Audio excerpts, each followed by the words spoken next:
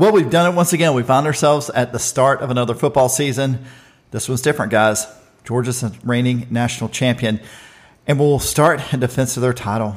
Guys, I'm so excited. College football season is here. What's up? You are listening to episode 312. 312. That's amazing. Of the Waiting Since Last Saturday podcast. My name is Scott Duvall, and I'm joined by my two co-hosts, Tony Waller and Will Leach. And this is it. The countdown has ended. The celebrations have ended. Probably not, but we could be in store for new celebrations if the season goes according to plan. This is the Georgia-Oregon preview show, the one we've been waiting for so long. So we're not going to take too much more time in this intro, and we're going to let Will kick it off.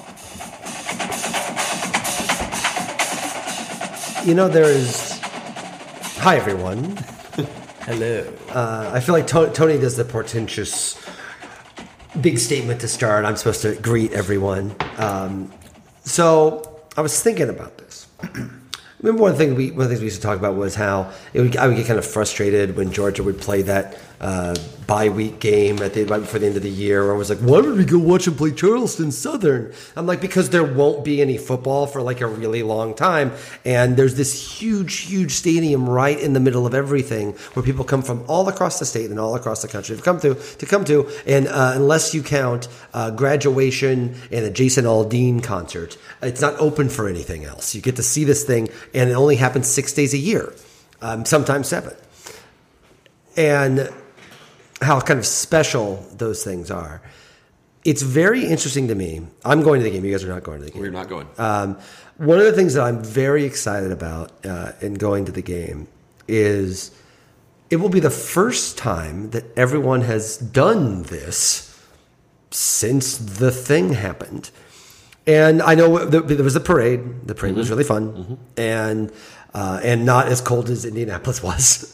And I would argue considerably less COVID-y in retrospect. Everybody came. Everybody again. This is why before I got COVID in June, and before I got COVID, this is why I thought I was immortal, because I was in New York when Omicron hit. Then I went to Central Illinois where the pandemic never started, and then I went to the national championship game where everyone in Athens got COVID, and I never got it. So, but eventually it turned out it was my friend Will Haraway's band concert at the Georgia Theater. So thanks, Will.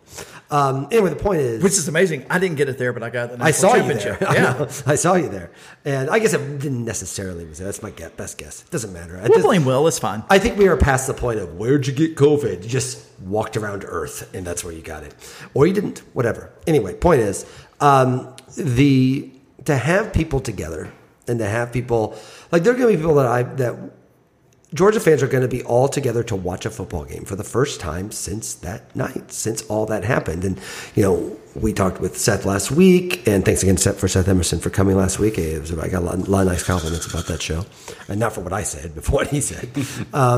And we talked a little bit about how the major storyline. I've seen this seep into Seth's coverage the last couple of pieces he's written, you're welcome, athletic readers. The idea of, yep, it's different. It's different. Now what? And I think this is the first time that we see the now what. This is the first time where I think the tailgate is going to be a lot more relaxed. I think the tailgate's going to have a lot less, no one's asking the question, is this the year? How are we going to blow it this time? How are we going to fall short? Is it ever going to happen? None of those questions are asked at tailgates. And I would argue a shockingly large percentage of the conversations I've had at tailgates since I moved to Georgia have been about those questions. Yep. And so that to me is what's so interesting, not just with the team, and obviously the team is a part of it, but just the whole culture of Georgia football. Listen, we do matchup breakdowns, and we do predictions, and we look at the players, and we do all of those things. But I think in large part, this podcast is about the culture of Georgia football, what it means. It's by 3 fans. It's by 2.5. Yeah, and you've gained a little bit. Yeah, so no, I'm a fan. I just my loyalty is occasionally split because of my friendship with Tommy DeVito's parents. But anyway, the point is that you're kind of his godfather now. So I'm just saying he doesn't have to call me dad, but whenever he's ready, I'm comfortable. Those of you who don't know, Tommy DeVito is the starting quarterback for Illinois. Yes. 1-0 Illinois. Yes, and when I was at the game, I sat down in my seats and literally was right next to Tommy DeVito's parents. Who was it clear they were his parents? It was not subtle. No, they are very, very Jersey, and like me, we're in the mood to drink. So we had a good time. But anyway, we'll talk about that in a bit. To me, that's the overarching question. Is this is the new thing. This is the new thing. The culture of Georgia football since I met a woman who's from Columbus and went to Georgia that I've known of since then. Of course, obviously, years before that, since the early '80s, has been: are they ever going to get another one? What are they going to do?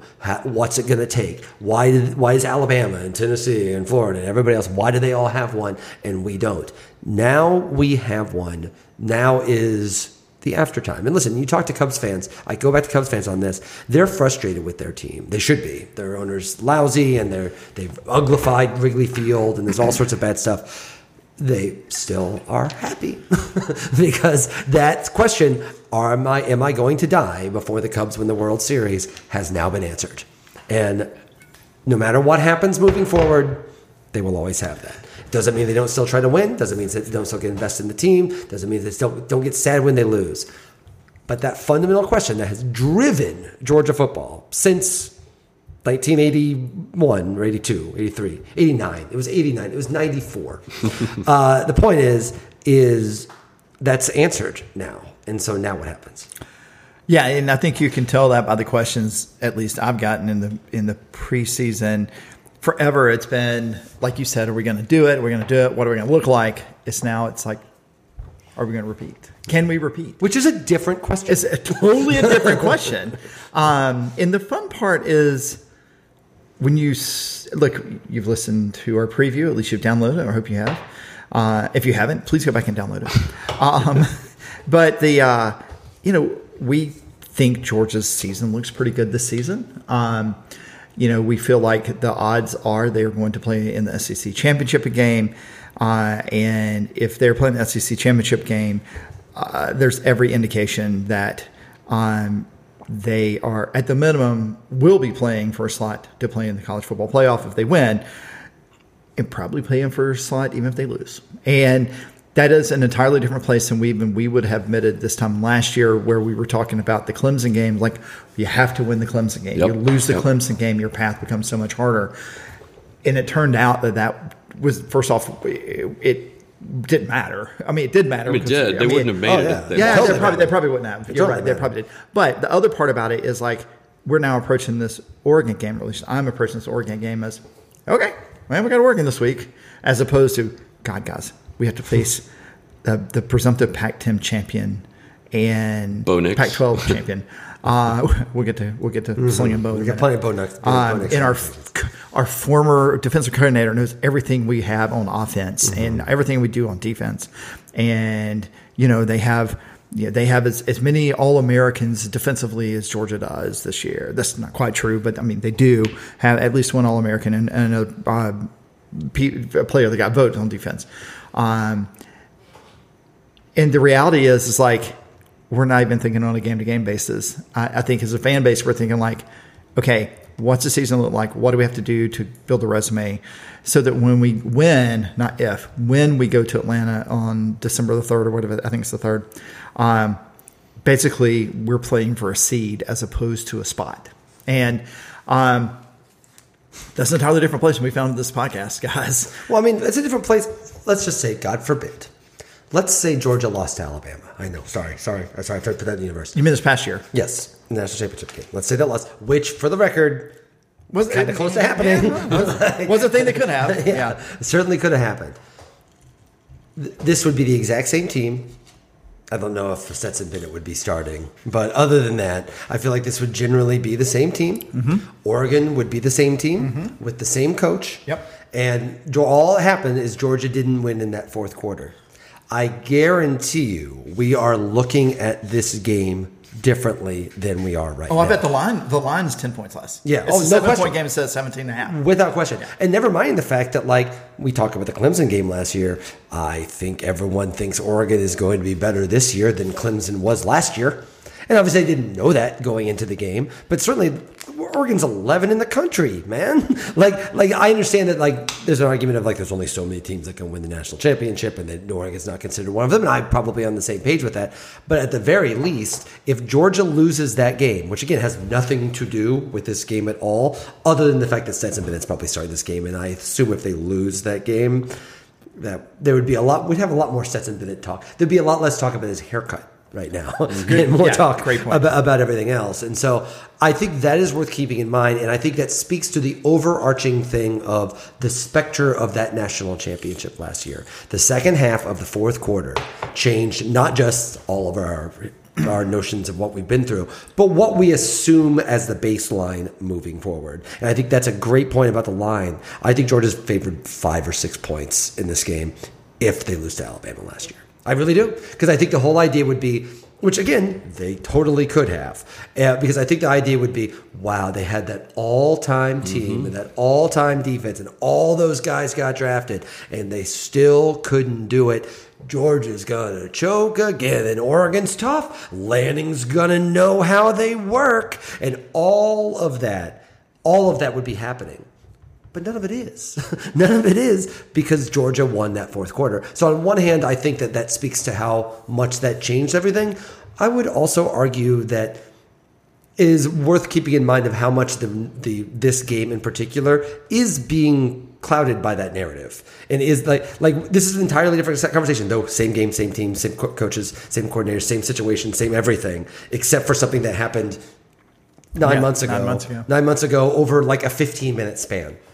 And so that is what I think is worth keeping in mind. And the thing is, I think what's interesting is if Georgia would have lost that game, I would totally be terrified of this game. Yeah. But because they didn't, I'm not. That does not mean that I'm right in either instance, by the way. But that is the way a fan's mind works. I don't think it's just fans. I think it's the way sports works. And I think that is a thing to keep in mind, not just for this game, throughout the season. This is why people like Kirby Smart and Nick Saban and everyone is constantly breaking down last year doesn't matter. Last year doesn't matter. I know they have to say that. It clearly does. It clearly does. And I'm very curious to see how that moves on. I think the thing that worries me, if I'm going to have some worries, is a malaise, like a confidence malaise. Complacency. Yes. Just kind of how I am. It's almost like, I forget the character's name, but in Office Space, when he just kind of checks out, pushes the divider over. Yeah, and so, because I know I kind of feel that way as a fan. Confidence, oozing confidence to where I had to revise my prediction for the game because I was like, ooh, you're being a little too confident here. I'm going to predict Georgia to win. But, just the way the points were kind of rolling around in my head. So, that's going to be another thing that's interesting to see, especially, actually, I have a point that I can make, especially how the game starts. I figure we can kind of get into the game stuff. Which game? Oregon-Georgia game? Oh, we have to play that, don't we? I mean, the teams do. It would be more sporting if Oregon just honored the recent Georgia National Championship. Yeah, just move on to the next took week. A knee and said, let Georgia, let Kent take the mantle. Exactly. It'd be nice. But what I was looking at was Kirby's been our coach since 2016, and we've had 6 openers since 2016. And I was looking at how they started. 2016 was UNC. They went to halftime up 14-10 over North Carolina. 2017, they went into halftime 21-0 over App State. 2018, they went into halftime 38-0 over Austin Peay. Vanderbilt, it was 21-6 at half. Then it gets to Arkansas, where they were losing 7-5. Remember, they scored the safety for the first points, and that's when they played. I think Mathis Bennett, and was it Mathis Bennett and who else? I think Mathis started the game. He definitely started that game. But Bennett saved them. Bennett came in second. Yeah. I And don't think. I don't think it was Mathis and Bennett. Yeah, Okay. I couldn't have been Carson. Was it Daniels? No, Daniels wasn't ready. Okay. That was the whole point. Yeah. Okay. But anyway, and then losing last year to Clemson at halftime. I'm sorry, we were up on Clemson at halftime, only 7-0. Yeah. So they've had the lead in 5 out of these 6 openers, and you can't really draw any kind of conclusion. But it shows one thing that I expect them to get off to an okay to fast start by halftime. I think there could be a pucker moment where, kind of like in the Arkansas game, if you remember, you're like, what are they doing? Even last year in the first quarter of the Clemson game, you could tell it was going to go down to the wire. So I always thought that game would have been coached differently if everybody realized Clemson wasn't. No, absolutely. I if you would have known how that was seen as a war of attrition when it didn't necessarily have to be. I think if they played Clemson in October, I think that they would have beat them by 20 points. I agree. Well, and Clemson's. Clemson was the strength of that defense, right? And as the game wore on, I think Georgia was like, "Okay, we're shutting them down. Let's not take any chances here." Which is interesting because I wouldn't be surprised in the least if we see Scott. I think you're right. I think Georgia comes out here relatively conservative. I don't think there's any doubt whatsoever Georgia's going to want to be able to throw the ball to the tight ends. I think Monken. Either it's great. It's a great long con to spend all this time talking about the 3 tight ends and Stetson Bennett's progression, and then you turn around and run the ball 47 times. It'd be funny. It would be funny. Man ball And again. It'd be funny to do to Lanning too. Yes. But of course that's Oregon's strength, right? Like up the middle is their strength, both on offense and defense. Yeah, because Noah Sewell is a middle linebacker essentially who is All-American. But I think there have been a couple of people that have hit on this week, and it's been something I'm thinking about, is that teams might we have noted that when you pressure Stetson, he gets less good. Alabama noted that. See the first 2 series or 3 series in the game, in the national championship game, where he literally dribbled the ball off the turf, right? He looked shaky. Yeah, he did. Like literally shaky. He did. But Georgia was able to stem that tide, not from like a trying by Alabama. It's just the offensive line got better, and Lanning started dialing up plays that made the linebackers have to stay back a little bit. I look for Lanning to come out and just bring the house in all different directions. What's he got to lose? What's he got to lose? That's exactly right. So if Georgia's down in this game at halftime, it would not surprise me in the least. It just wouldn't. The other part about that is like we've seen, and everybody forgets, Stetson wasn't starting quarterback against Arkansas. He wasn't starting quarterback against Clemson, right? And we forget that, and we think about how Georgia starts out. Stetson's been thrown out there essentially as I guess against Vanderbilt he had all week to practice, but he's basically thrown out there cold, and has handled that relatively well. Our Arkansas game, he just saved our tails. So it will be interesting to see what Lanning dials up. It'll be also interesting to see how Monken deals with that and how he's planned for that. I think the thing to watch will be the scripted drives for both teams. We don't really know what Oregon's offense is going to look like. Dillingham, who came over from Florida State, is their new offensive coordinator. He came over from Florida State because he was Bo Nix's offensive coordinator under Gus Malzahn at Auburn, and had, some would argue, his best season. He was freshman of the year at Auburn when he was at that year. They thought he was going to save him. And here's the thing: he just never progressed. Right? He's exactly the same quarterback. Not a bad quarterback. Bo Nix. Not bad quarterback. It's interesting. I wanted to thinking about the quarterback matchups. I wanted to read something here. Looking at the quarterbacks, which one would you say gets the ball out quickly, makes good split-second decisions, great short to intermediate accuracy, demonstrated ball placement, allowed receivers to run after the catch? Which one would you think? I'm guessing you're going to say that's Bo Nix's. Good. Dual threat quarterback with athletic footwork and mobility, instinctive runner with good toughness, uses his body and runs with good body strength. That would be that's obviously Stetson Bennett. Okay, that's Bo Nix. Too often fails to give receivers a chance to make a play after the catch. High completion percentage because of many quick screens. That's got to be Bo Nix. That's Bo Nix. Should improve his touch at all levels and know when to gun it and take something off his throws. Good accuracy, but far from great with streaky ball placement and tries to thread the needle too much. Stetson Bennett. That's Bo Nix. Bo Nix is what people think Stetson Bennett is, but he's 6'3" and looks the part. Right? He just is. But Stetson Bennett's numbers are better. Right? Bo Nix's completion percentage in college was 57.6, 57.9, and 59.4 the past 3 seasons, right?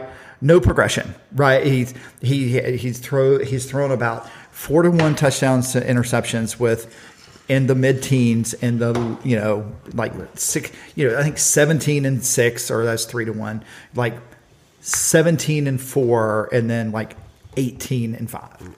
Do you want to know? Bo Nix has played 3 games versus Georgia. Would you like to know his career statistics versus Georgia? Would love to hear them because I feel like it's a good thing to talk about. He is 17. I don't know where I got that. He's 72 out of 128 passing for 639 yards, 1 touchdown pass, 2 interceptions, 34 carries for 34 yards, and a 56% completion record. That does not terrify me. And the funniest part about it, that's almost dead on line for what his stats are across his career. And I get it. I understand why. I mean, he's going to be the starting quarterback. I mean, even though Lanning is smart. I mean, Lanning came off the smart tree. Is like, man, we're going to play 11 guys on each side of the ball. Yeah. Well, you don't need to know more than that. And didn't you like how confident Kirby was? I know who's starting. I know who the quarterback is. Yeah, I thought that was pretty good. Yeah. I think the offense is going to look a little different. I think you're going to see a little more of, frankly, what you saw under Gus Malzahn and what you saw out of Florida State last year. What did Florida State do last year? Well, they schemed around not having any blockers, but I think which Oregon has more of. I think what you'll see out of them is you will see. Look, Bo Nix is best when he's throwing short passes, screens, and in doing that, you basically stress the place on the field where Georgia has a little bit of depth at use, and that's in the middle of the field in the defensive backfield, right? And I think it's safe to say that we're going to see. I mean, look, this. I mean, Dillingham was I'm sorry, that was Georgia beat them. They beat Alabama. That's right. That was the year LSU won the SEC. I was right. That was the year that when I'm thinking 17. I'm thinking back when Stetson was just a junior. But that it's going to be interesting to see what Oregon draws up offensively. Defensively, they're not changing much. I mean, they were decent to not great last year, but they have some returning pieces. And part of why they went after Lanning was they wanted to be more tough, especially on the outsides, on the edges, and bring more heat on the edges because they were fine in the middle of the field, right? But they got burned on some deep plays, and they should be a little better on the edges.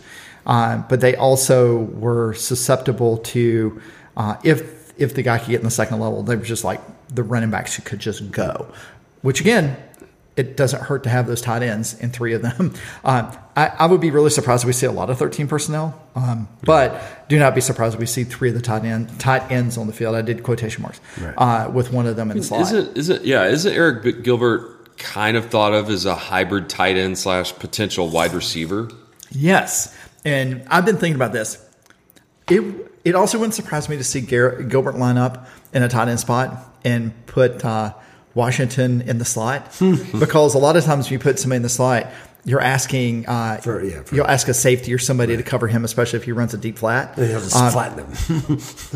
He's a foot taller than all the safeties in the conference.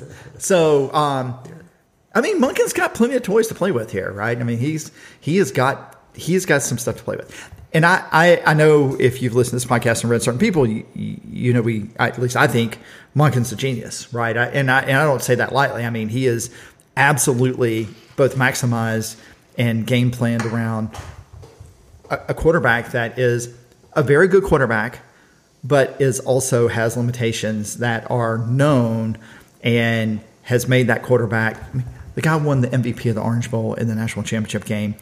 He led Georgia back from being down in the national championship game. He did something that people said couldn't be done, which is come back and beat Alabama in a high leverage, high value, like a high leverage situation. I would classify it as a high value game. I mean, no, yeah, but I'm just saying. Definitely I mean, people said it couldn't be done, right? Yeah. And not there's no. And people are saying it couldn't be done again. It wasn't that Georgia couldn't do it. It said it couldn't be done. Right. And in no small measure of that success, it can't go unrecognized that Monken was the architect of that, especially offensively. I am definitely curious. So again, going back to the Seth piece, I think was clearly inspired by our conversation. It was about Stetson. It was like a little bit of a profile about Stetson. It wasn't really about his hair.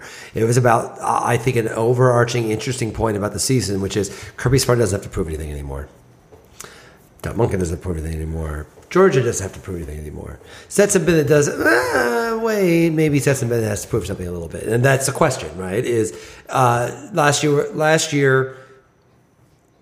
I mean, not for nothing, but he was not, in fact, the starter going into last season or the season before, as mentioned earlier.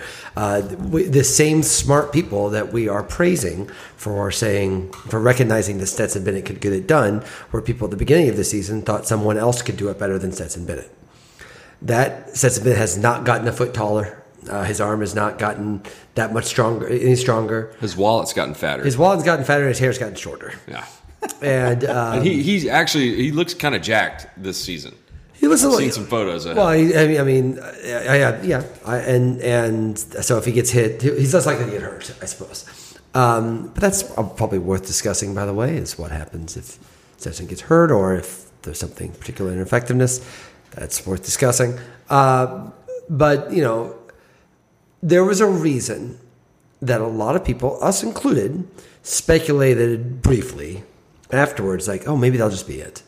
Maybe he'll just walk off into the sunset, go into his life. People would say phrases like, go into his life after football. Mm-hmm. You hear that all the time. Mm-hmm. And implicit in that statement is, he's not. Obviously, he can't press his luck, right? And he's pressed his luck. And the fact is, Georgia won a national championship last year because of a lot of things. But one of the reasons they won it because Stetson Bennett went out and won was great when it truly, truly mattered. On one hand, it's like, wow, way to go, Stetson, you did it. The other hand is like, yeah, but Georgia would have not done it if he had not done that. So now they need him to do that again. And I think that skepticism of, can he do it again?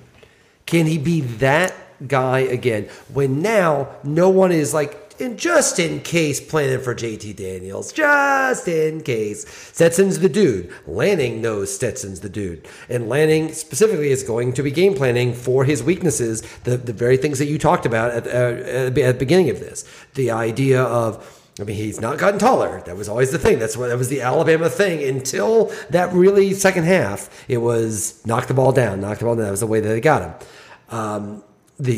Can you pressure him and make him make quicker decisions than he's ready for?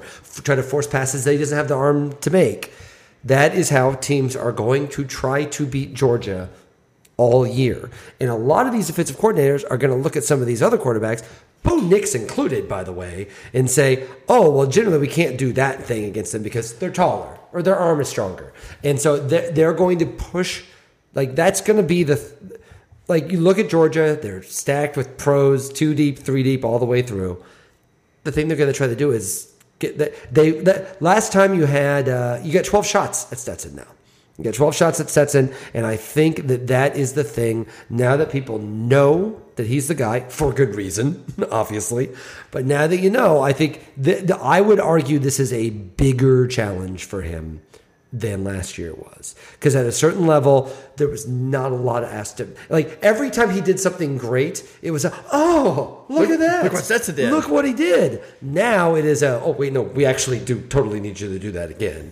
And that's asking a lot of anybody, just like it's asking a lot of Georgia to win the national championship. That's why, again, there was no other quarterback in football that had a year remaining of eligibility where anyone seriously thought for a half a second, I guess their football career is over. Nobody had that thought about anyone, and they had that thought about the guy that we now want to bring Georgia back to a national championship.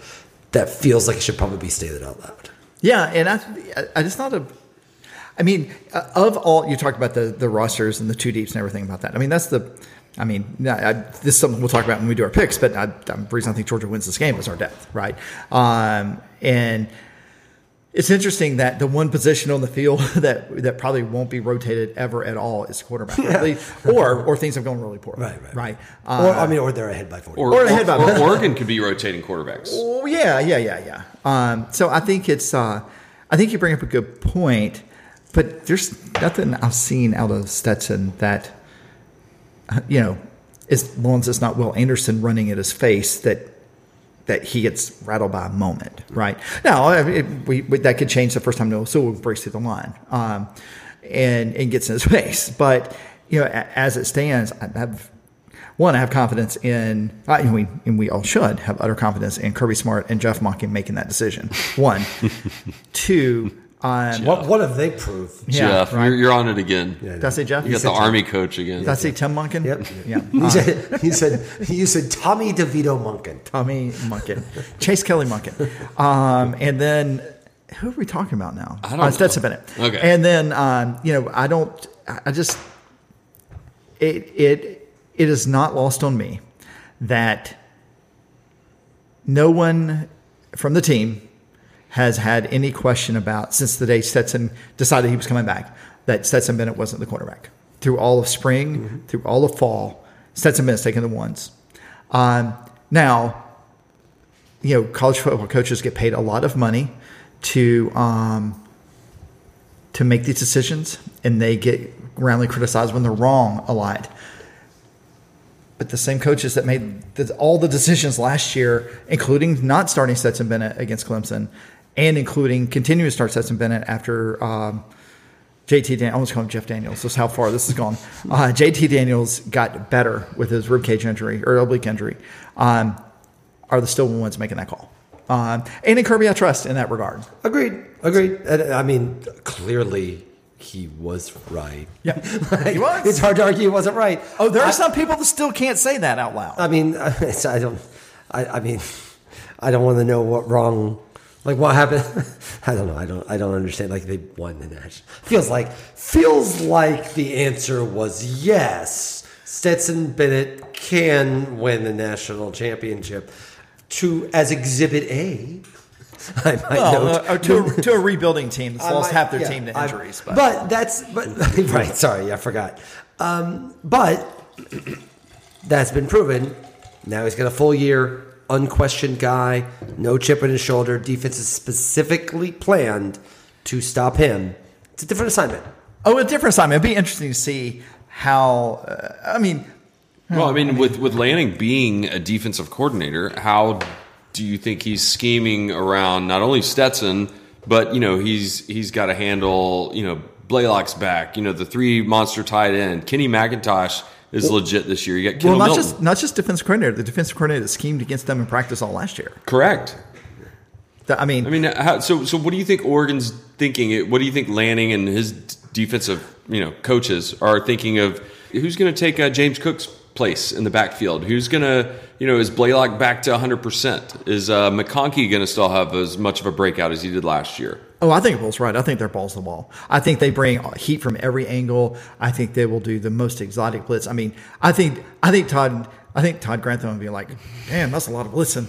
That's what I think is going to happen. And why not? Why not? Like, you know what? If Stetson Bennett burns you for 425 yards and 5 touchdowns, he just does it. You got to try that. Then there you go. But that's clearly what he does, and he's got guys to do it up the middle. He does. He totally has guys to do it up the middle. I think the secondary is an issue, but that's not really how you beat Stetson, right? Like it's not like Stetson is like going matchup to matchup. If you let Stetson go through progressions, he's going to beat you. Well, that's the point. That's why you got to go. Like the whole idea is that it's not like he's beating people deep. Because he's got a bunch of time. Like the way you get Stetson is to pressure him and hit him hard and mess with him. That's the only way. That's the only way to beat this Georgia team right now. And so I don't think the fact that their defensive backfield is not necessarily one of those strengths is actually as big of a problem as it might be against other teams because their strength is exactly the way that I think most teams are going to try to beat Stetson all year. Yeah. Well, the good news is like the way you beat that's a wheel route with McIntosh. And you're asking who's going to play the Cook role. I mean, it's McIntosh. Listen, I feel like it's kind of my job to be a little bit like the skeptical person here. And I think that the same questions that I had about Bennett, frankly, for most of last year, I think are still relevant. I don't think it matters in the long term for Stetson Bennett. Stetson Bennett won a national championship. If everything falls apart and they go 9-3 because Bennett makes horrible mistakes at the end of games, though I assume by the third game he would not be the quarterback making those mistakes anymore, his legacy is secure. Sure. There is no reason to, like, he's got it forever. He can be Buck Bellew on whatever radio station he wants to be for the rest of his life, and he will have earned that right.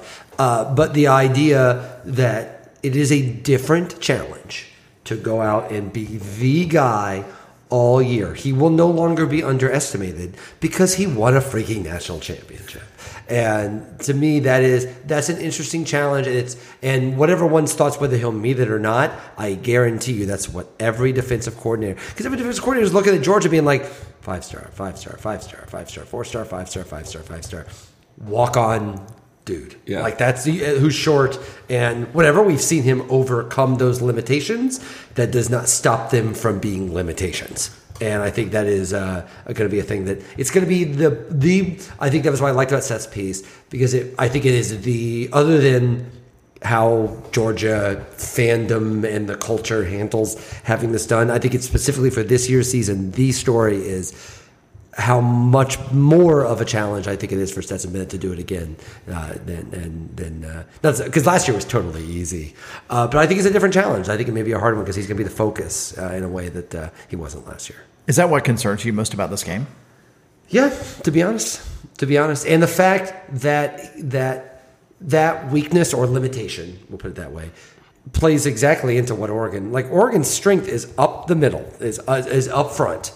That's their strength, is up front. That's what they're going to do. If you had a big, strong-armed quarterback who could beat guys deep, I think you could throw for 500 yards on these guys. Because I think that I think Oregon, they have weaknesses, and the corners are kind of weak, their safeties are kind of weak. They're new anyway. Their strength, the things that have everybody back are the guys on the lines. And I think that's what he's going to push. And because I think Lanning, like that's if you look at Georgia's offense, the obvious thing that you would do would be try to mess with Stetson. That seems like the obvious thing that you do. Now, maybe if he beats you, as we said, if he throws 525 yards, wow, he's well on his Heisman. Now he's going to win a Heisman Trophy, and that's the new thing he's going to do. But I think you have to go after an offensive weak point. And even if you love Stetson, and I love Stetson, he won a national championship for Georgia last year. It was totally awesome. It's hard not to look at Georgia's offense and be like, what's the thing you go after? You go after the guy that like you can plan for now. You're not like, what if they bring in Daniels? We have to prepare for that. Like, no one's preparing for that now. You can go after him and him specifically. I think that's not, and I think when you look at Georgia's schedule, it's going to be a while till another team is going to be able to do that realistically. I'm not sure Oregon can do it, to be honest. But if anyone is going to do it, I think Oregon's one of the teams that could. I wonder defensively if there are.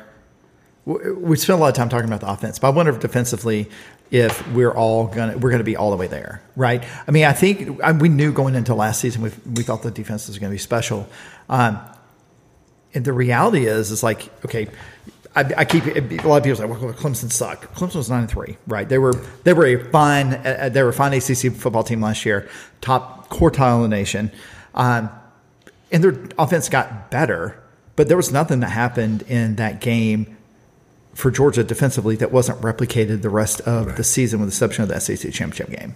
I guess maybe a brief minute in the Tennessee game, right? But the first drive, right. Yeah. But I think what gives me a little pause defensively is how the back end gels. I got to be honest. I'm glad I might be regretting this come Sunday, but I'm glad it's Bo Nix that we're playing and not, Spencer Rattler or whatever. He's in 2 weeks.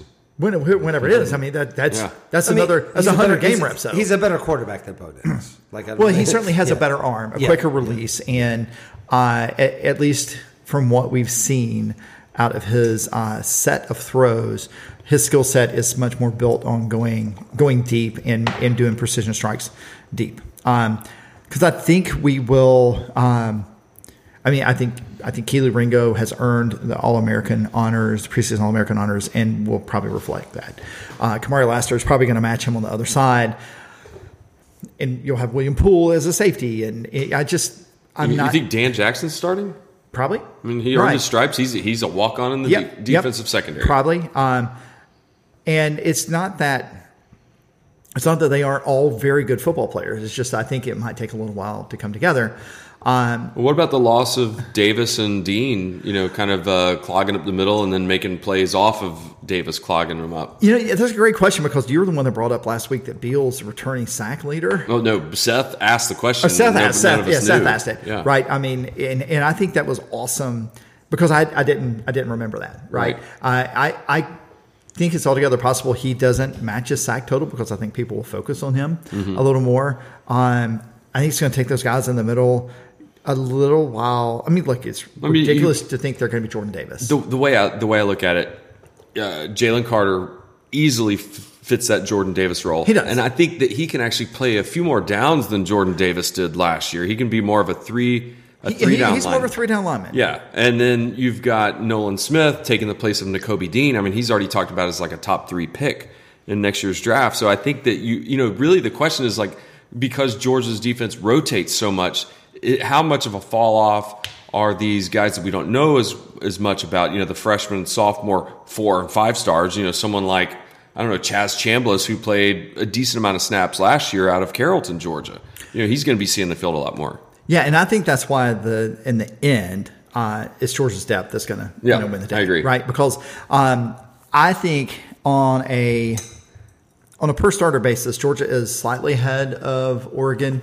But the reality is, it's like Oregon's not going to be able to rotate 2 and 3 deep at positions like Georgia will be able to do so, and that's going to matter because Georgia's going to be running guys out there, especially if the game's close at the start of the fourth quarter, that have played 15 snaps. Sure. And they're going to be going up against guys on both sides of the ball that have already played 45, 50, 55 snaps.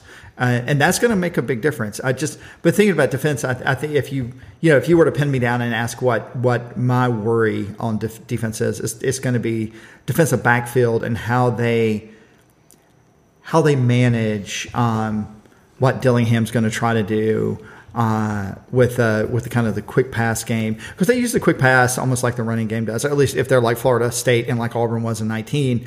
And then they'll sucker you in and bust something open deep. And because of the youth, especially with the backups on defense, I would put the number at 1.5 of rage strokes by Kirby on the sideline, just because of the defensive alignment or something like that. In the first half. Or the whole game. I mean, the first half, you think. I mean, I do think you're going to see some frustrating moments, especially with Bo Nix.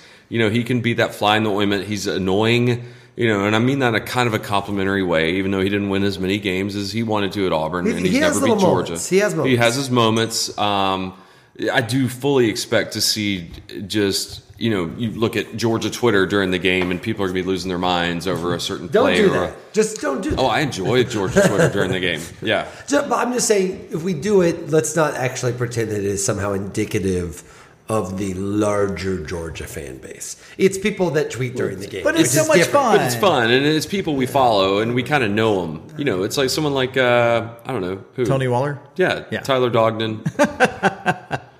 I've got alerts for you guys, so I'll see yours. Yeah, I know. You can. There's some takes out there. Yeah, I'm not going to call for Stetson to be replaced in the second quarter because maybe he got through an interception or missed an open receiver. Some people. You're not? No. Okay. No. You better. People will. Oh, I know. But no, I think it's going to be. I can't wait. Where are you guys watching the game? Right out there, the same place I watched the national championship game. I've also thought I've had 5 or 6 people this week asked me if I was going to make a video Yeah, about watching it. literally was the first thing that jumped in my mind And when I you was said sitting you were there watching thinking, the same like, place. well, I'd have to make it a pretty good story. I'd have to pull old footage from January and try to weave some story. But you know what? I might do it because I think we had 4 families over for the national championship game. I think 2, maybe 3 of those same families will be over here on Friday or on Saturday this week. So maybe so.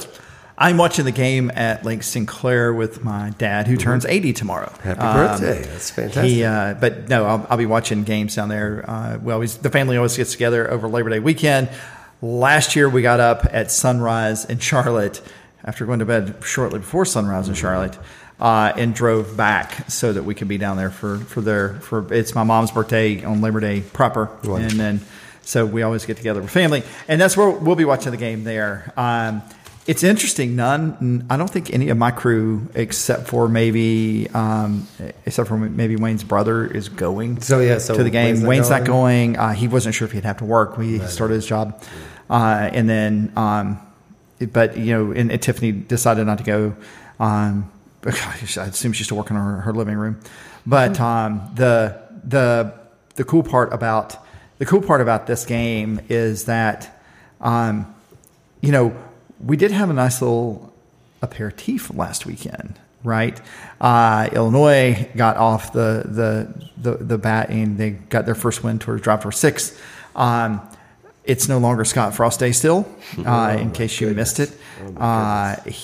He basically confirmed everything everyone has said about him. Like, it's one thing that they lost. It would have been bad enough if they'd have lost that game. For them to lose. They had all the momentum. And then to just stop it right there is just insane. Yeah. It's insane. And I think, I forget the writer that wrote this, forgive me, maybe it had been the Nebraska beat writer, but like floating the notion that he's not in charge of the offense anymore. He doesn't run the offense. It's Mark Whipple. Yeah. Yeah, because the AD took it from him. Yes. And so, and I think one of Frost's general problems is you could he wants to do things. And at a certain level, he doesn't have, if he's not running the offense anymore, he doesn't have that. He's not calling every single. So in a lot of ways, the onside kick was indicative of the larger Frost thing, which is I got to do something. They win that game if they don't do the onside. I have to say, I'm always wary of putting everything on one play. That was a moronic thing to do. They didn't need to put their foot on their throat. They had their foot on their throat. So, Also, have you not watched a Pat Fitzgerald coach Northwestern team? Don't give them a short field. They can't march 94 yards down the field. They can go 45 yards. You might want to do that against a team that's got an explosive offense. They don't have an explosive. The Ryan looked okay, actually. Yeah. But how many teams has he played for? He was 9. Helinski. Yeah. He was a South Carolina quarterback. I think I said Ryan. I think Ryan was his brother. I think. Yeah, no, it's just South Carolina. And then, of course, Vanderbilt, 63 points, most points since the 60s. Mm-hmm. I caught a little bit of that game, and that stadium was like, whoa, there's like 9,000 people there. There was full capacity. I think it was full capacity. There were more people at the North Oconee game than at the Hawaii Vanderbilt. It's their intramural field. They're building a new stadium. I'm sure they are. It looked lovely. The view of the mountains and the island was fantastic. There's nothing in Hawaii that you can do that's not good. Yeah, they could have played in a parking lot. Like, wow, that's beautiful. They almost did. Yeah, Hawaii is another planet, man. I've been to Kauai twice. I think it's literally like it's like Jurassic Park. I think they filmed it there. It's unreal. Kauai is just I can't believe it's Earth. Mm-hmm. Like that is. I always think if everything falls apart, I'll just go there and listen. You and Mark Zuckerberg. Yeah. I think he owns the whole island. He owns the whole place now? Great. That's changed. Him and his 5 head. That's changed since I was there last. That's a late stage capitalism problem. So one last point. Shout out to Paris Walton, by the way, on Nebraska, by the way, for calling us out on that. Because I didn't see it. He called us out for picking them to win the West. Big Ten West. They can still win it. I don't think I did. Yeah, no, you were not an idiot. Yeah, you were not an idiot. Yeah, Eight's real great for a week. Eight, literally before week 1 even started. Well, one last thing on Georgia, Oregon for those. This is directed at anybody who's like Oregon. Sure, they got our coach, and they had to go out and get Bo Nix, to fill in the gaps. Well, if you look back at the recruiting rankings, 2019, Georgia was 2nd in the nation, Oregon was 7th. 2020, Georgia was first, Oregon was 12th. 2021, Georgia was fourth, Oregon was sixth. In 2022, Georgia was third, and Oregon was 13th. Nothing to sneeze at. I mean, they're right they're up Nike on Georgia's U, heels, man. They're Nike U. Like Nike is serious business, man. Or there's a reason that, like, after Notre Dame, Oregon is the school that everybody wants with all the for a national perspective. Like Oregon's huge. Oregon's absolutely huge, and there's this is not them playing Virginia in the first game. Like, this is a real team. This is a real team, right? And a couple weeks ago, we were talking about the 7-6 Apparel's vast assortment of T-shirts where we played the game and had you guess and everything. It was 3 truths and a lie. And there are some new shirts that have dropped since that last show. One of my favorite things about 7-6 Apparel is the trolling that they do. They do a great job trolling. Tony, you've had one of the trolling T-shirts. Can't spell consortium without UT. And they do a really good job of trolling Georgia's opponents. So I kind of wanted to take a look at, just kind of reading some of the other troll jobs that they have towards Georgia's opponents. They have maybe they took the profile picture of Dabo and Dan Mullen from the media guide. And all you do is just put a clown nose on them, and that's no words are needed. It's not really my style to walk around with another man's face and a clown nose. Tony just the ice got in his way, and he spilled the bourbon down his face. Clown. So we got the clown nose for Dabo Swinney and Dan Mullen. You've got the greetings from Jacksonville, Georgia. I think that's an ultimate troll because Florida owned that for my college career, my post-college career, and it's been 20 years, turned around. And I just love the fact that you could wear that. I think that would go especially well for anybody south of Macon, maybe even southwest of Macon, south of Savannah. That would be a really good, or North Florida. I mean, there's a lot of dog fans that live in North Florida. I really like the one that they did of the outline of the state of Tennessee. And it says, can't hide money. And the M in money is a McDonald's M. That's pretty good.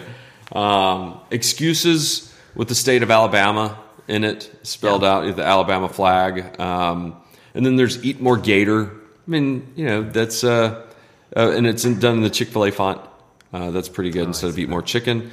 There's an outline of Georgia. This was a favorite of mine. This is good for anybody trolling Alabama because it's filled in with houndstooth.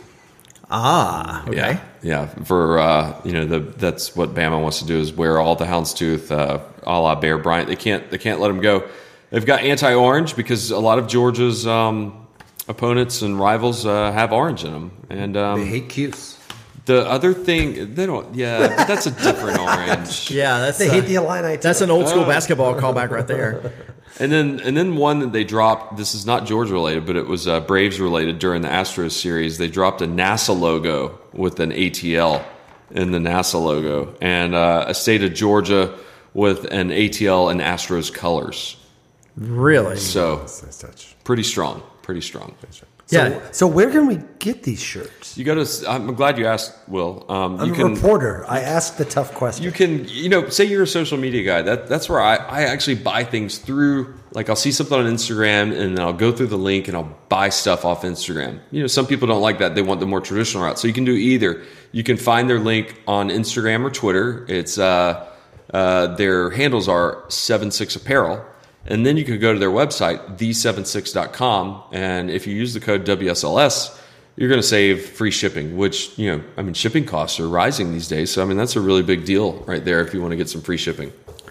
I'm excited to see Chase Kelly. The76.com. The76.com. I'm excited to see Chase Kelly. Check that out. The76.com. Is that the number 76? It's spelled out. I'm glad you asked. Okay, good. That's good. You are a good reporter, Will. Man. I'm excited to see Chase Kelly for his first start with Michigan State. Who's he playing against? Chase Kelly, I assume somebody like Michigan, Eastern Michigan. Eastern Michigan State. Michigan East. Michigan. Eastern Michigan State. Definitely A&M. directional Michigan.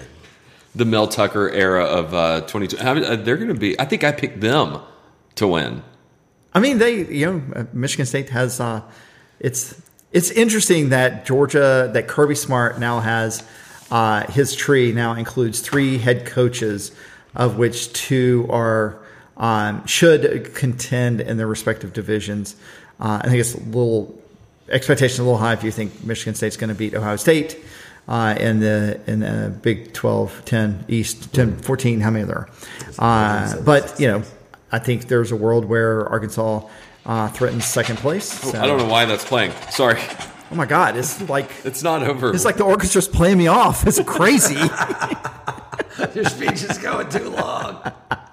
Where were you? I'm sorry. I don't know. I was talking about Mel Tucker and Chase Kelly. It's fine. Yeah, you have. I'm sure you have questions, or I assume that's why you played the sound. I appreciate that. Oh, Duck Hunter. Yes, exactly. Oh, Duck Hunt. Yeah, this is the audio. See? Oh, look at that. Love it. Yes. All you of a certain age. Speaking of the 7-6, they got Georgia Hunt Club shirts. I had a lot of friends growing up. As you can tell by I know the music to every Nintendo game. Absolutely. I even played that audio for my wife, and within 5 seconds, she's like, "That's Duck Hunt." Yeah. I was like, "Yes, it is." Yes. I like the clay one. What was it? Hogan's Alley. Oh yeah, that was the other one you could shoot. Yeah, Hogan's Alley. No, was it Hogan's Alley? That's what it was. Yeah, that sounds right. Yeah, I think it was. Hogan's I was in college by then. So by college, I mean based school. on that intro, Georgia's playing the Oregon Ducks. Did you know? Here's a did you know? Did you know that the Oregon Duck mascot is based on Disney's Donald Duck? I did not know that. And they received a special license agreement from a 1947 handshake between Oregon AD Leo Harris and Walt Disney. Okay. So they can't be questioned because I read something where they're both dead? Well, He's frozen. Someone in the 80s he is frozen, isn't he? from Disney tried to question their usage of the duck, and they didn't have anything in writing because it was a handshake deal, but they produced a photograph of them shaking hands. Lawyers are famous. Well, that's good enough for me. I mean, you're a lawyer. Does that stood up and that checks out? That checked out. So my question to y'all is, I just want y'all to name some famous ducks. Oh, I thought we were going to do waterfowl mascots. Okay. No, so I said Daffy or Donald Duck. There's also Daffy. I'll give you that one. Mm-hmm. You have any other famous ducks? Let's do this. You go ahead. Huey. Dewey. Louie. McScrooge. Scrooge McDuck. Scrooge McDuck, That's right. Correct. Howard. Howard the Duck. Oh. Yep. Can you give a movie review on Howard the Duck? There's a scene where the duck makes out with Leah Thompson. I asked her about that when she was a guest on the Will Leach show, and she said, "Yeah, that was weird." That's a troubling scene. It is very troubling. You brought Leah Thompson. It is very troubling. I'm a man of a they certain go age. to bed together. Oh yeah, Leah Thompson and Man of a certain age. Yeah. Let's see. You can find Leah Thompson's appearance on the Will Leach show on YouTube right now. If you feel so inclined. She's a wonderful guest.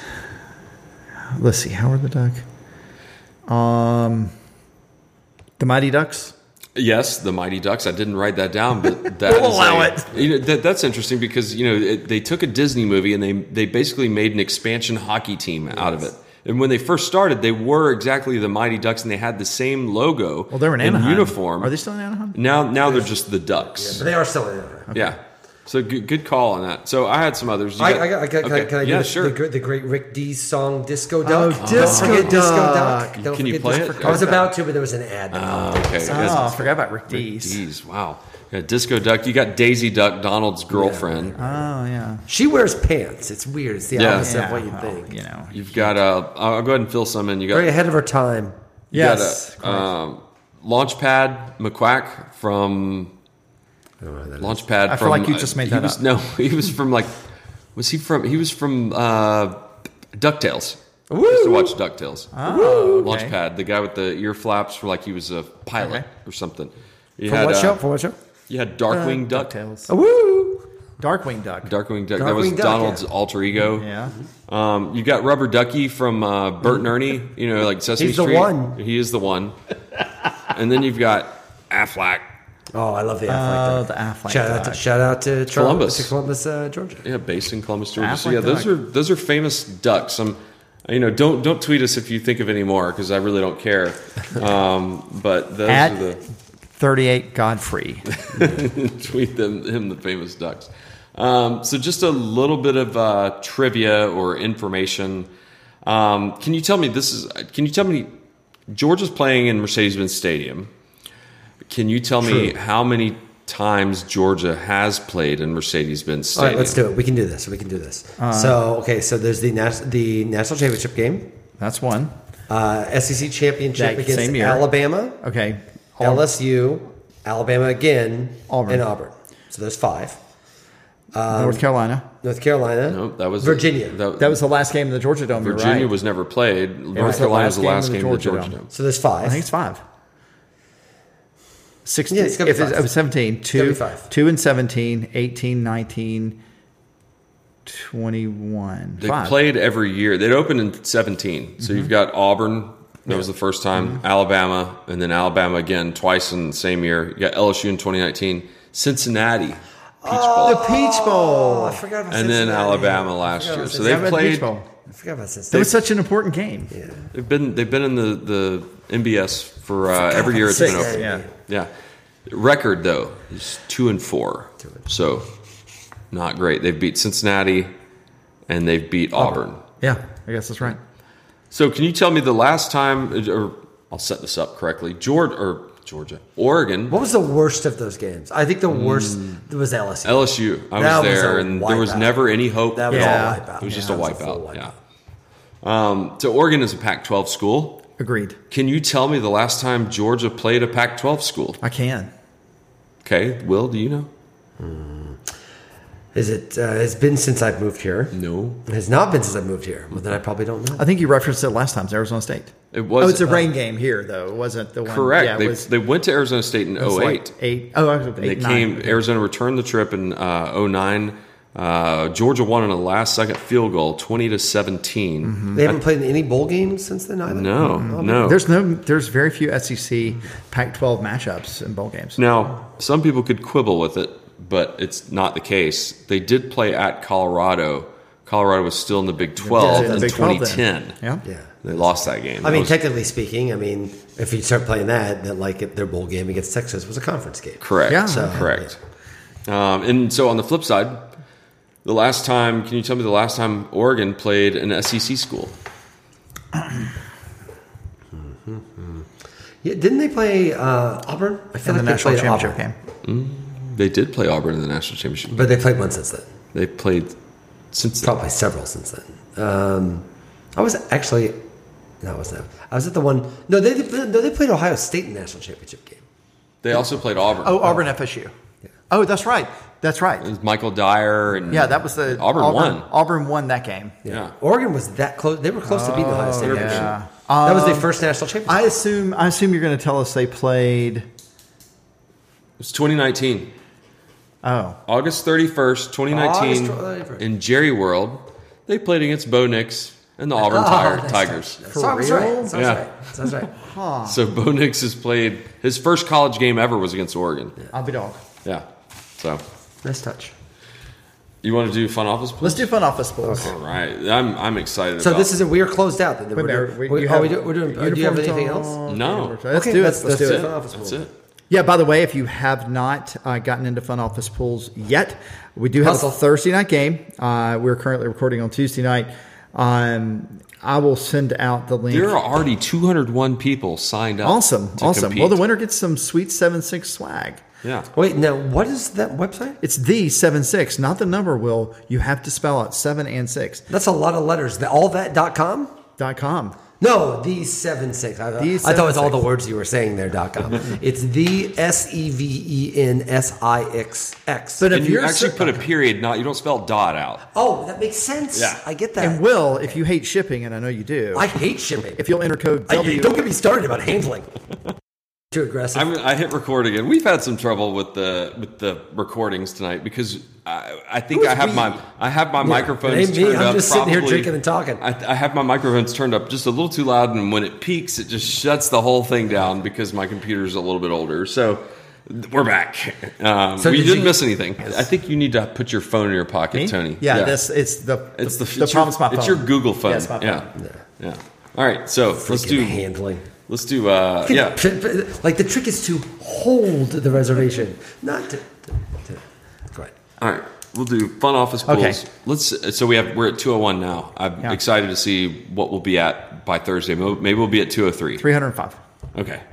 All right. So, like you said, there is a Thursday night game. It's the backyard brawl, boys. It is the backyard brawl. This is the West Virginia at Pitt game. It's the first meeting of the backyard brawl, which has been played like 100 times. Yeah, like 100. Actually, I wrote it down. It's been. I have to add it up. Pitt leads the series 61-40-3. So that's 104. So this will be the 105th meeting. First time in 11 years. They're 75 miles apart. That's why they call it the backyard brawl. And it's two former USC quarterbacks, JT Daniels versus Keaton Slovis. What's the line? The line of it, I can pull that up in just a second. I've got it right here. The line is Pittsburgh by 7.5. 7. Yeah, and we're just picking, winners on this. But Pittsburgh 7.5. I'm going to ride with JT Daniels in West Virginia on this. I feel like I was actually a little surprised that was the best place he could go, to be entirely honest. Not that West Virginia's a bad place, because it's not. But the coach is kind of in a perilous situation and needs to win immediately to be able to kind of hang on to his job. I thought Daniels would have a better option than that. I find myself really wanting to go Daniels big all year. So I think he's really good and we'll have the opportunity to show that. But Pittsburgh has got some good stuff going right now, so I'm taking Pittsburgh. Pitt for you? And their toilets. Oh, yeah. Pittsburgh toilet. Pittsburgh toilets.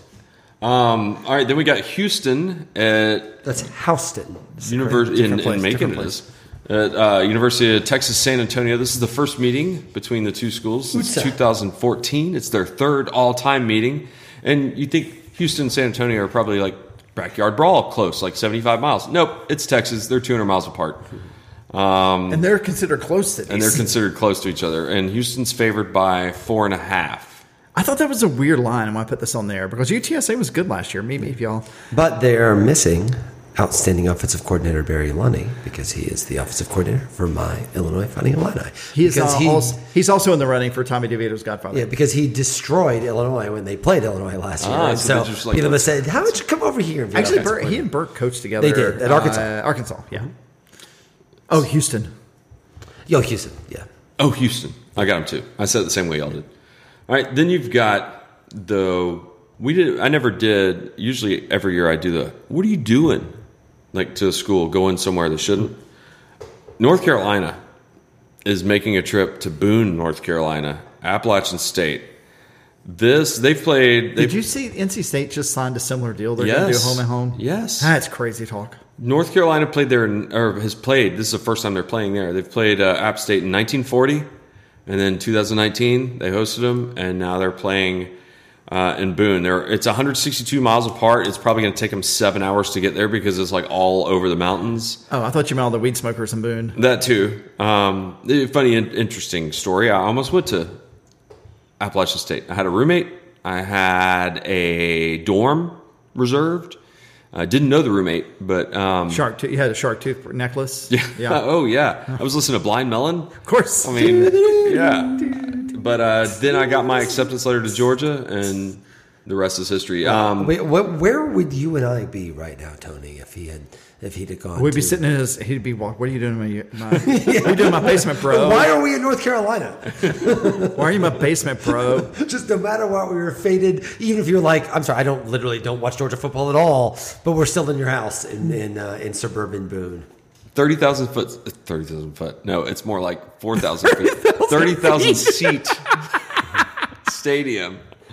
And get-in price right now is between about $175 and $200. App State's gonna whip that ass, guys. Yeah. I've got them too. Yeah, I'm taking North Carolina.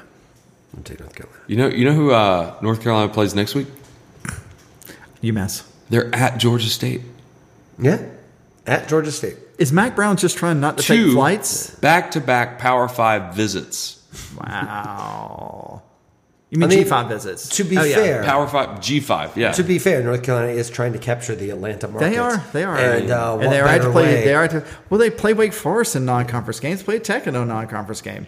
They FAMU scored 24 points on them last week, and with a depleted team. North Carolina had their top wide receiver and cornerback injured. Yeah. Against FAMU. So yeah, I'm thinking App State. They're a 1.5 point underdog. I think that place is going to be rocking. That it comes on at noon, so we can dip into that before the Georgia game. I definitely will be tuning that in. North Carolina, Georgia. I would love to go to that. If it wasn't the Georgia home opener, that would be a fun game to go to. All right, then we got Illinois at Indiana.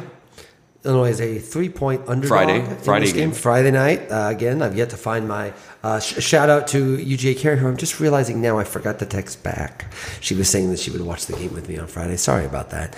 But I haven't yet to find the Illini place. It's UGA Carey's house, obviously. Yeah, I feel like you're not going to be in town. Wait, I will be in Atlanta. We are staying there for the weekend. Taking my kids to the Sundial.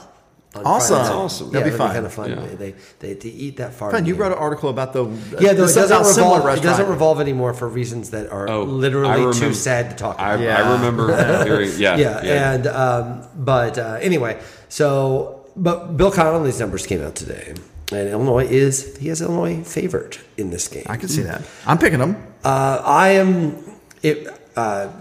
Here's my Tommy DeVito thing. Like Tommy DeVito is Tommy DeVito's dad is the awesome Jersey football quarterback dad, because not only does he literally have a rat tail that goes down to his ass. That's how long his rat tail is. As his wife put it to me, he's like, he conditions it constantly. I don't know if that's a Jersey accent, but that's it was close enough. Yeah, and she was very fun. They were both very fun, but he was very irritated throughout the game that his son was not throwing like 55 passes. His argument, because clearly Illinois, he was barely getting warmed up. And listen, Lunny the offensive coordinator for Illinois, threw a ton at UTSA, so I think he definitely wants to throw the ball. But Illinois was playing Wyoming, who they destroyed, and clearly did not want to show too much heading into the Indiana game. His theory throughout was, no, you gotta make him stay up all night thinking about what you just did. That was his That's quote. a good accent. That's exactly what he said. He's like, that's the thing. You show them what you can do, so you show them what you're gonna do to them, which I kind of loved. I think it's terrible. I'm glad you don't talk like that normally. I wouldn't. I don't know if I would be sitting this close to you. But I think it's terrible strategy, but I loved it. I love that idea. It's a very Jersey guy thing to do, to be like, there's no strategy. Strategy is me running over you. That sounds like Trump. Anyway, the point is that this is a game that if Illinois is what I think they can, it's a huge game for Illinois, because Indiana's a swing game. Indiana's clearly on the way down. Like they kind of had their moment and they're kind of on their way down. Illinois clearly is a program that's trying to build its way up, and I think has shown clear momentum. They were one game away from a bowl game last year. While they lost a lot of guys, I think the expectation is if they get a bowl game this year, it will feel like a huge success. It's a total pivot game for that, because their schedule gets really hard at the end of the year. You have a chance to go 2-0. You're not going to pick them. I will believe Illinois will start out 2-0 when I say, because if they win Friday, they've got Virginia at home, which for what it's worth, Virginia is not the Virginia that they were last year. They had the unexpected resignation. They've lost a lot of stuff. That's a winnable game for Illinois, and then they've got Chattanooga. There's a non-zero possibility if Illinois wins on Friday night, they will be 4-0, ranked in the top 25. Probably not ranked, but heading into a game at Wisconsin, Bielema at Wisconsin, 4-0 heading in. It's but you got to be the Indiana. I think you've got to be the Indiana just because I'm going to pick Indiana because I don't. But it definitely feels like a game that, like, if Illinois is doing what I think they are doing, and I think with their building tour, it feels like a game you got to win. And you got Illinois? I got Illinois. I do too. Will, we got your back on this. Thank you. I appreciate it. First meeting in 5 years between Illinois and Indiana. Yeah, lots happened. Notre Dame and Ohio State. This is the 7th all-time meeting. That shocked me. I just figured, hey, they're kind of both in Big Ten country. They're not far apart. This is Notre Dame's first visit to Columbus since 1995, and Notre Dame has not won versus Ohio State since 1936. So Ohio State's favored by 17.5. I think Notre Dame is going to continue to be out of a win versus Ohio State since 1936. I think the Buckeyes win, maybe not. I think it's a win, don't cover. I've floated the idea of Notre Dame still being a potential playoff team this year. I think it sets up well for them, even if they lose this game, which I think they will lose this game. But in a lot of ways, if they keep this game within like 10 points, that is golden for them, because Ohio State, I think, is claiming something. This is where game day is going to be. Yeah, I think this is a listen. The excitement about Freeman, I think, is great, and I think he's going to do a good job. If they keep it within 10, you got to feel like they're. It's a frustrating thing about Notre Dame, right? Like if they keep it within 10 against a team that's going to make the playoffs, they're totally set to make the playoff. Yeah. they just kind of keep winning. So I'm picking Ohio State, but I think there's some feistiness to Notre Dame. I think Ohio State wins big. Okay. Yeah. I can see that. Did you know? And I said game day is going to be there. Do you know who the guest picker is for game day this week? I'll give you a hint. Industry baby. Taylor. No, Jack Harlow. That's Jack Harlow's in. No, wait a minute, Industry Baby. Wait a minute, that's Lil Nas X. Jack Harlow's in the video. Oh, Jack Harlow's in the I think video. he's in the video. He's in that. He's on that show on. That's Taylor Swift's boyfriend, right? Yeah. He's from Ohio State. Oh, I don't know. No, I thought he's British. No, he's not British. He's American. He is. He's got a British look. He does have a British look. He definitely has a British look. Yeah. There's an interesting YouTube channel. That's a good get. That's a good get. I guess so. There's an interesting YouTube channel called Chicken Shop Date. It's a UK YouTube channel, but he's on it in one of the episodes. He's kind of hilarious. He's really funny. Yeah, people like. He's supposedly very good in that show. It's based off a book by Sally Rooney. I have no idea who you're talking about. Okay. All right, so we will move along to. There are worse people that you don't know about. Like this. This is. I just learned about like Young Gravy today. Yeah. So. See, I feel like I'm okay not knowing about Young Gravy. I wish I didn't. I have no idea who. I don't really want to know who Old Gravy is, by the way, because someday I'm Old Gravy. That's the thing about being Young Gravy. Or Lumpy someday Gravy. you're going to be Old Gravy. So you be careful of those tattoos. You get Young Gravy. Also, I'm Lumpy Gravy. I'm Lumpy Old Gravy. No, I disagree. Speaking of gravy, Memphis at Mississippi State. I'm sure some gravy will be served at the tailgate. My man, the segue is. Mississippi State is so hard because I feel like they could either Oh yeah, no. all it's going to be is one game where they don't remember show. they're supposed to beat Georgia later in the year. I'm going to pick Mississippi State, but you never know with those guys. Yeah, it feels fine picking Mississippi State. I mean, the hard part is if Memphis, it's funny. If Memphis were starting with Justin Fuente, I would totally pick Memphis here. But they were not Memphis last year. So give me Mississippi State. I think Mississippi State wins as well. Last year, Memphis beat them in Memphis. It was the first win versus Mississippi State in 12 meetings, or 12 previous meetings. They played 45 times, so they broke a streak. But I think Mike Leach has it for them in Starkville this year. And now we'll move along to an interesting game. Georgia State visits USC Junior. This is the first time meeting of Georgia State and South Carolina. You know, there's been some news, or the Carolina mascot has been in the news this week, and it was. I'm so glad you brought it up. It was released that instead of it being named Sir Big Sur, they went with not the name that people voted on by resounding not the 80%. Bodie McSpoface. Tony, right. will you tell me? So they picked the name. They're going to call the rooster the General, but. The general has to the commander has to earn the title of the general. He has to work his way up to that rank. He will always be the cock commander in my heart. I don't know why they couldn't just split the difference and call him General Cock. Will, you are a genius. What's the problem? Right? You think 7-6 Apparel will have a cock commander T-shirt at some point? Oh my God, I would buy all of them. Oh, but this is I can't even talk. General Cock. Just specific.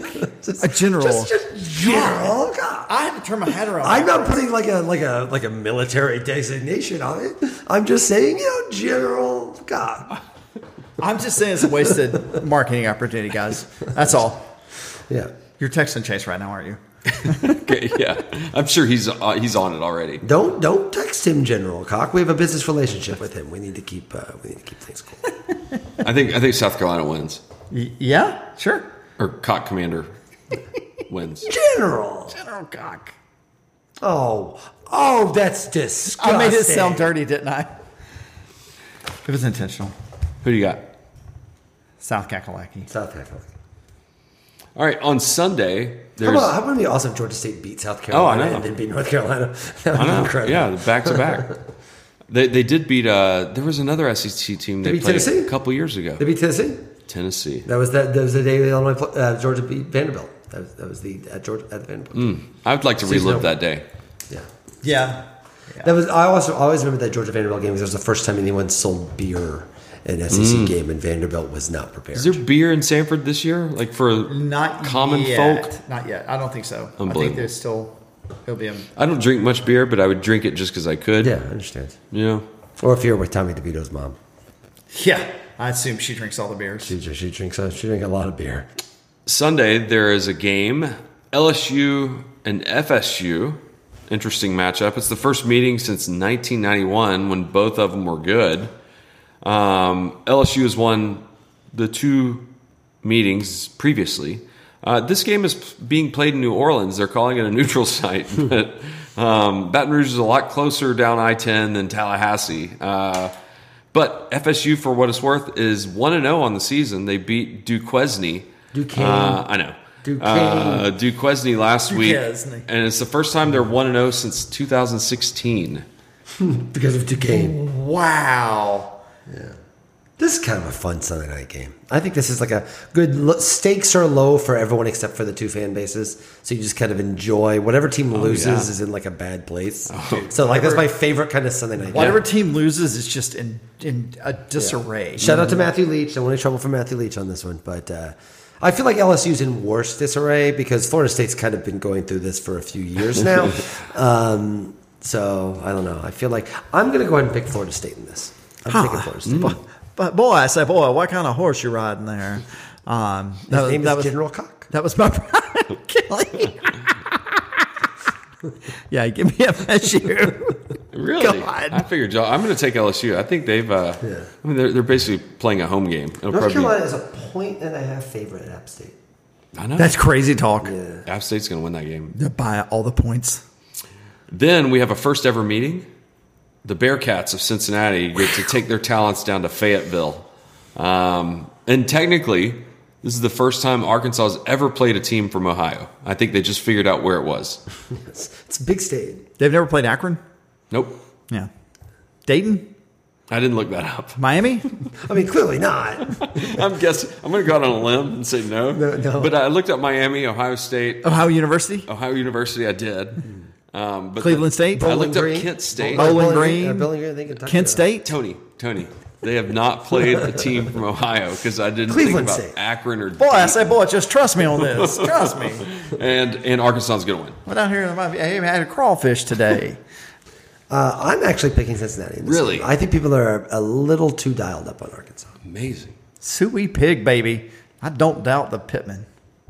I like what Arkansas is doing, but I also think that like it has because they're a competent program and in a better place than they were before. There's this idea that somehow they are at a higher tier than I'm just not sure. Cincinnati was in the freaking playoff last year.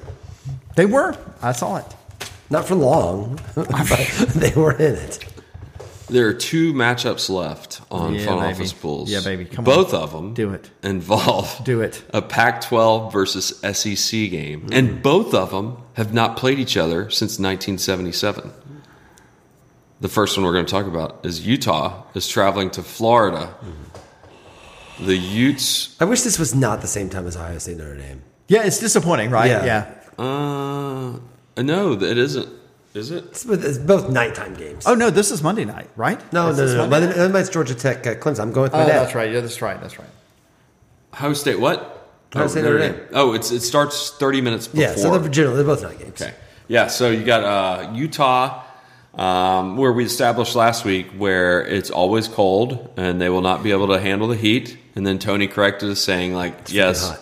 it's hot right now in Utah. It's more humid. But, does the humidity roll in and wipe? The only time, look, you hear this a lot from Southeastern Conference teams. It's a wet heat. I have seen I can remember 2005 when Boise State rolled in here in Athens. They were not ready for not only the team they faced against, but it was just a swampy early season game, and they were never even in it. Yeah, it's a long way from Boise State to defending Pac-12 champion Utah. True. Yeah. I think Utah wins. I understand why people want to pick Florida here. I just think Utah's a more proven team. They have a proven coaching staff. It's not that I don't think that Florida doesn't have talent or that Billy Napier will turn out to be a good coach. I just think Utah's a more proven team. And I hope that game, which kicks off 30 minutes earlier than Ohio State Notre Dame, is boring enough for you to flip right over and not even think about going back.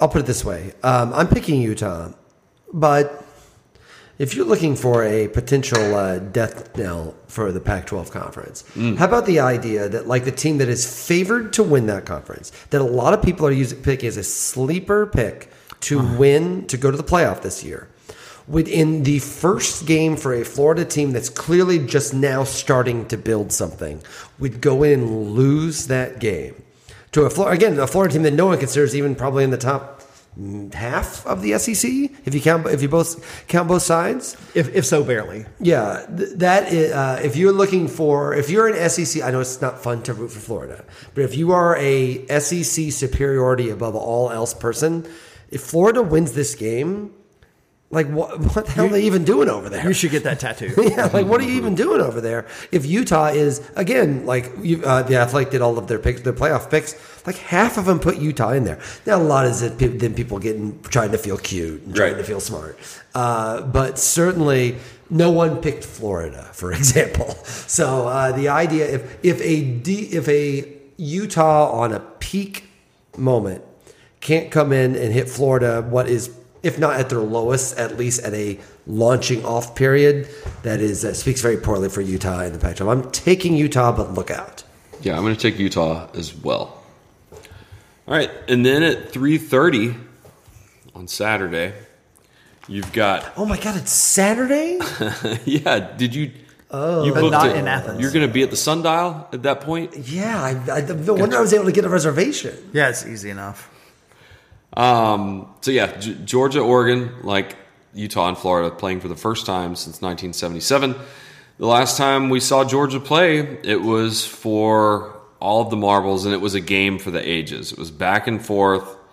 It was a thriller. Oregon versus Georgia. My thoughts, I mean, without getting too specific on I was specific last week. The fact that Ladd McConkey will score the first touchdown of the season for Georgia. Probably a slant, probably from about the 18-yard line. Stetson gets him down there with a few runs, and then manages some over the middles to Bowers and rotating between Bowers and Washington back and forth, and then a slant over the middle to Ladd McConkey with a Podlesny extra point leading 7-0. But this one is going to get settled in the third quarter. Will mentioned earlier that don't be surprised if Georgia would be down at halftime. Yeah, I mean, we talked earlier about how the last two seasons, the first game of the season, where they were losing to Arkansas, and then they were, only up 7-0 to Clemson. I think that Georgia is tight. I still think they're leading at halftime in this game, but third quarter, it reminds me of, I think, 2018 South Carolina, where it was close at halftime, and then they just mashed the gas, and it was all she wrote at the end of the third quarter. I think Georgia covers the 17.5 and wins 40-11. I think this is going to be rockier. And I think Georgia's going to win. I don't think it's going to get scary, but I do think there's going to be enough to where you're like, okay, this is not yet anyway last year's team. I can see Bennett making a couple mistakes. I can see him making a big play to offset those mistakes, and ultimately not being too terrified. But this does not feel like a game where Georgia scores a ton of points for me. I feel obliged to point out, if you were to go back, and please don't do this, go back and listen to the preview podcast for last year's Georgia-Clemson game.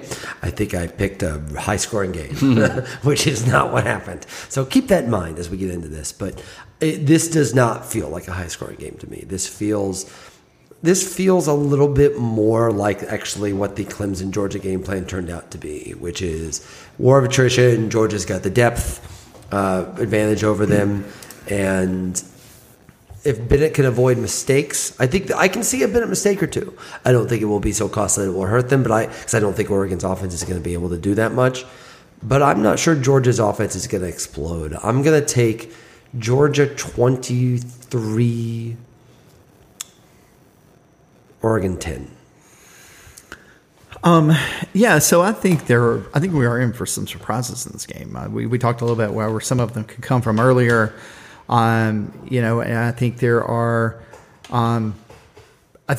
places where Kirby and the team could pull out some stops that we wouldn't expect.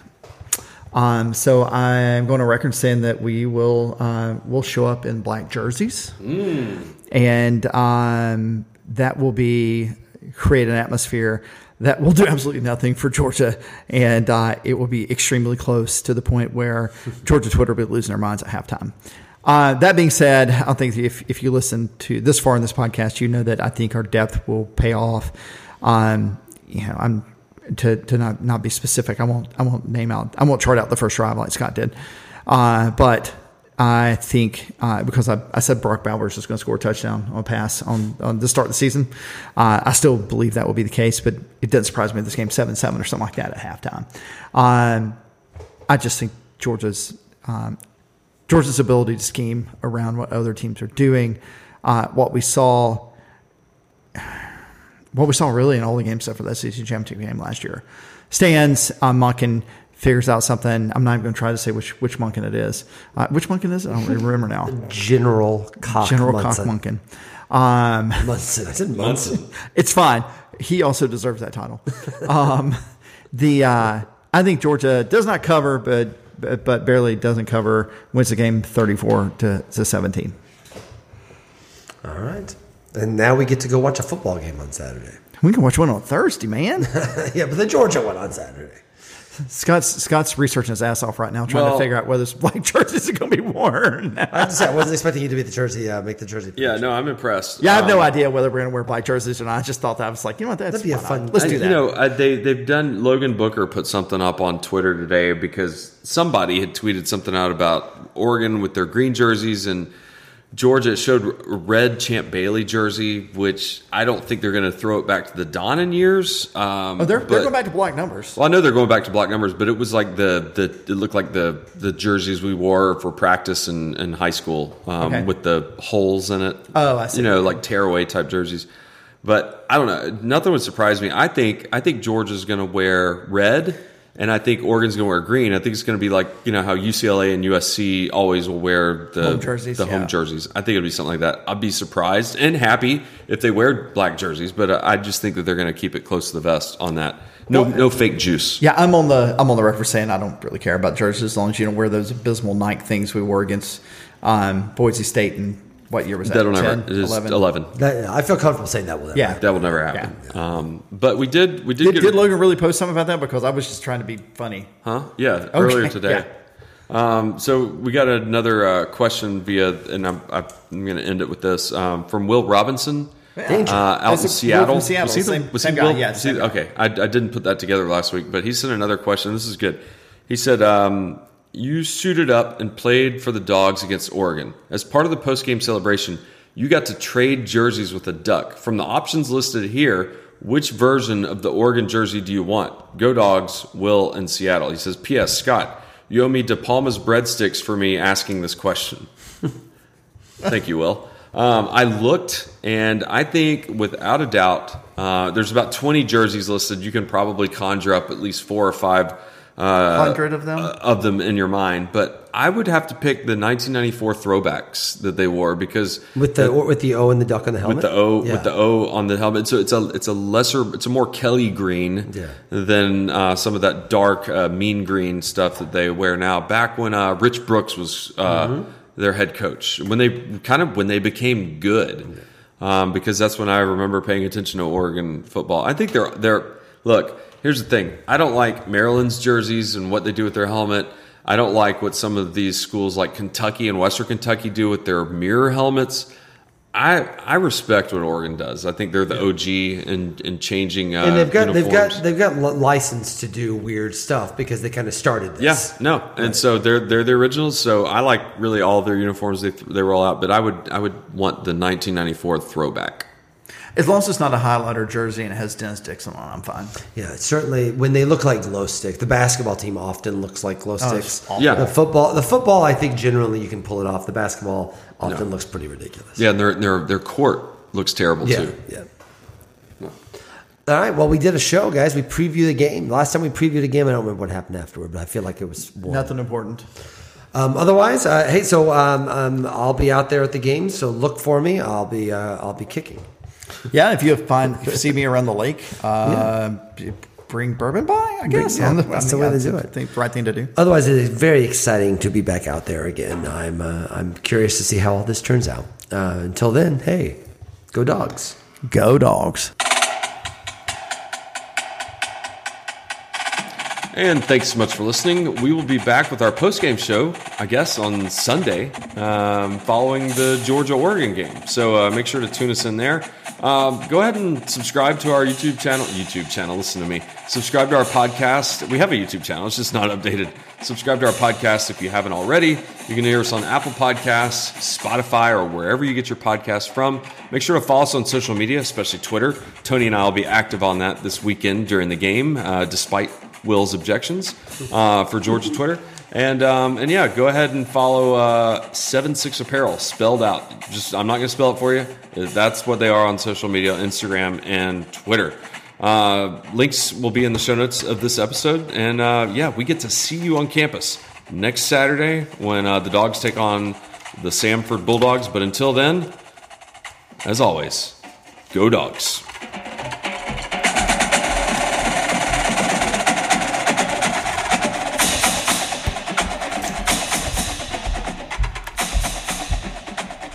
Are your kids running cattle through the upstairs? Yeah. What's going on? They walk heavy. Yeah. They walk big.